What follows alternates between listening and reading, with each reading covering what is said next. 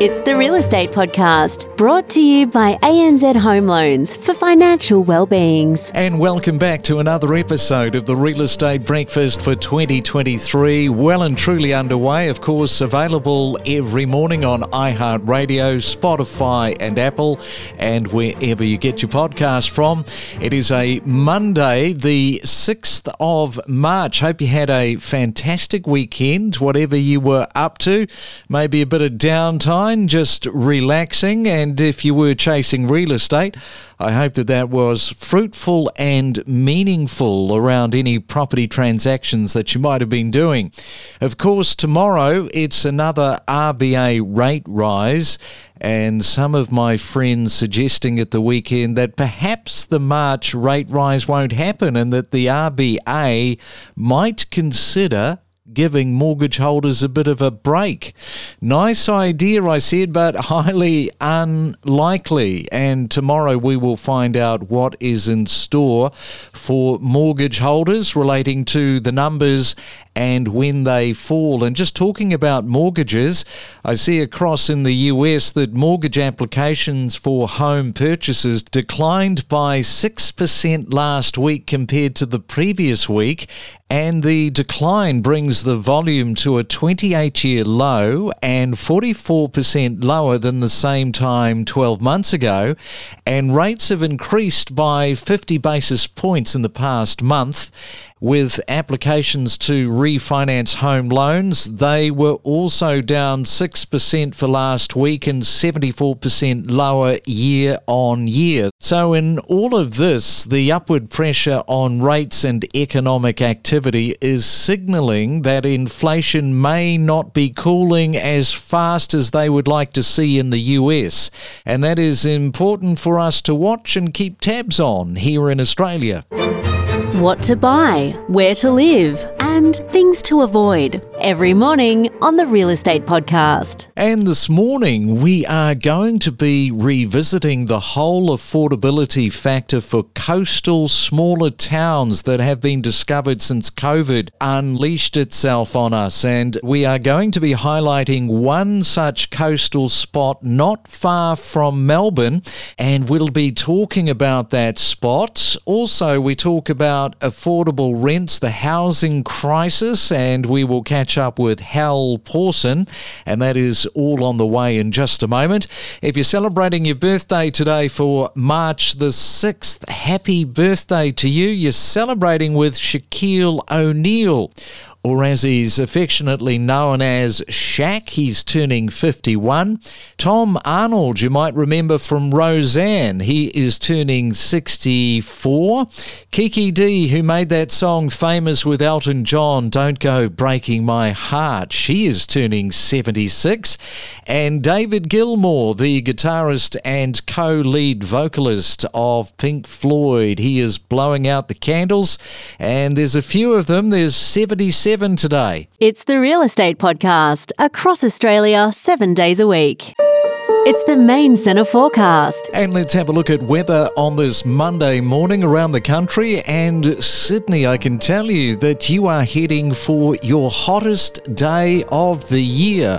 36 is in the forecast, so keep up the liquids. Melbourne expecting a mainly fine one as well.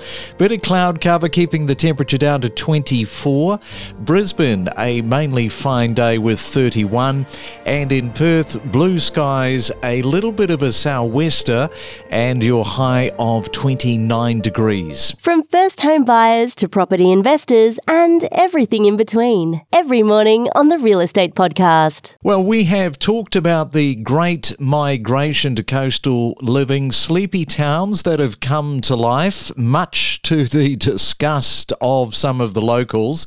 And Greg Shawinski is at a coastal location this morning, and whereabouts is the spot? Well, we're 25 kilometres south-southeast from Melbourne, so an easy commute into the city. Nice little harbour as well, fishing boats, all that sort of stuff, but easy commute into the city. Yeah, we're super popular at the moment. And I'm guessing that this is a bit of a well-kept secret from people living interstate, or has the secret managed to escape and filter out, Greg? Well, I think given the demand we've got at the moment, we've seen some softening around Australia on markets at the moment. We haven't. We've sort of got a limited stock and still got high demand. I would think maybe the secret has got out. Yeah, okay. And a few days ago, I was talking about the importance of infrastructure. In your area, you had a freeway, a 9-kilometre bypass between Clayton and Frankston. So what sort of a difference did that make in terms of property values? Oh, it's been fantastic. So especially for sort of what was some of the busier roads around here, some of the reports coming back, there's been a 50 or 60% reduction in traffic. And we've seen some properties go to the market since that freeway opened that were on busier roads that have become quieter, and remarkable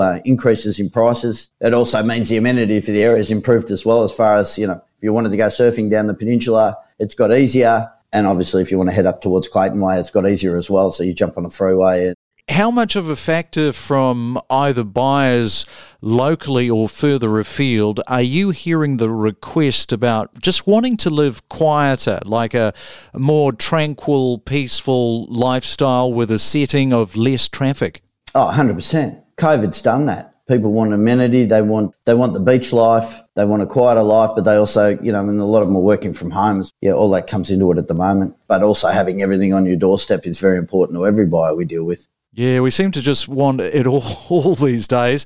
What are you seeing in the local market? You mentioned that, things are still sort of moving forward. We're still seeing prices are quite strong. It's a great time to be selling from the point of view that the prices are still what they were due to demand, and because of the area, we haven't seen the softening of the market that some markets have seen around Australia. And classic homes with a good size block on them. I understand you can get that where you are, with room for the boat and a caravan or perhaps a motorhome. 100%. Yeah, we've still got them. They're sort of, in between 600 and 800 blocks, and sometimes bigger, but yeah, they come up. Not as many as we would like, of course. If we had more, we could sell more. But the people that are here tend to hold on to them fairly tightly. So when they come up, they're pretty hotly contested. What about the main street? There's been a bit of a development there for apartments, so people that are looking at maybe downsizing or just living that apartment lifestyle, there's a bit of that going on? Yep. Noticed that in particular during COVID, had some apartments getting up to, $1.25 million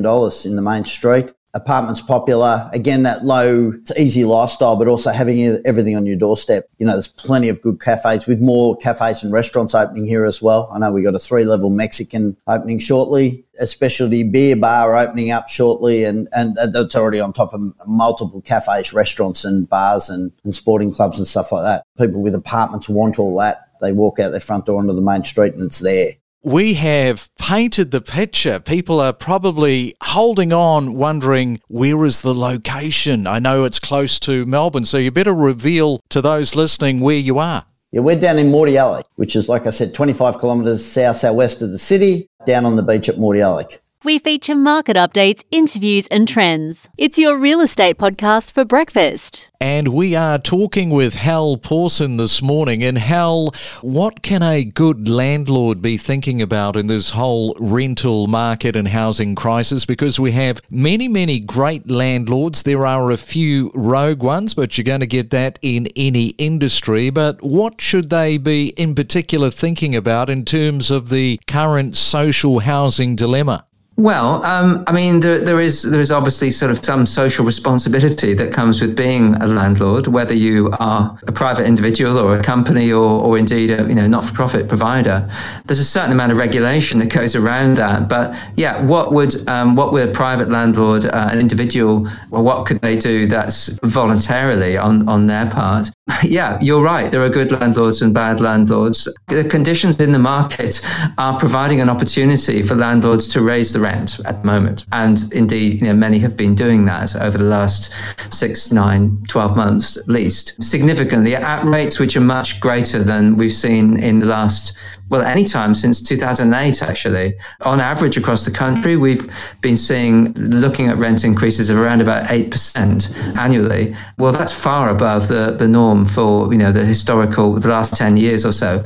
2 or 3% would be normal. And looking at rental affordability, most in the rental market will say, what affordability? COVID has been instrumental in making many, many Australians more wealthy through their property portfolios than anyone could have predicted. But of course, at the other end, COVID has also made it dire for those in need, hasn't it? You're absolutely right. I mean, the COVID experience of the last 2 years has had a much bigger and quite different impact on the housing system than I think anybody or very, very few people expected.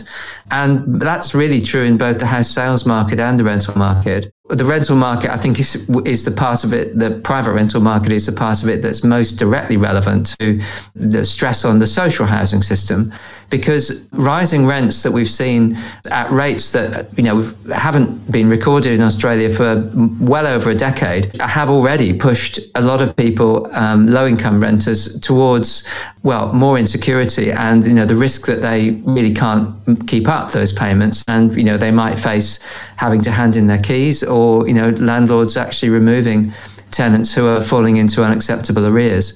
For many commentators, analysts in the field in Australia, many of them look towards particularly the German-speaking countries, Switzerland, Germany, Austria. They all have more stable housing systems, less volatile housing systems than we do. Austria in particular, a very large and also very well-managed social housing sector, more than a quarter of the whole housing stock. It's huge by Australian standards, 5 times or more bigger than Australia's equivalent. So those 3 countries are some of those that are often held up. Another country which has recently been mentioned quite a lot more as an example that we perhaps should be looking at is Singapore. And that's more because the state has a much bigger role in the housing system in Singapore than in Australia and in most other countries. And so the state is a major developer and owner of land and developer of housing than in most other countries. And it's developing, the state, Singapore government develops housing mostly for sale to homeowners. So it's a bit different to our public housing system, but it does enable housing to be developed and sold to first home buyers at a sort of non-profit price. So it has an affordability benefit, and there's an affordability argument that is part of the reason why people are starting to, I think, talk more about the Singapore model. Very, very different from Australia, but maybe there's something we can learn from that. Well, there's certainly plenty of things that you have mentioned there to think about. I know we'll have to get you back at another time to discuss more of this. Hal, thank you. Thanks. I'll be very happy to come on again. We connect you to the best real estate information across Australia. The Real Estate Podcast.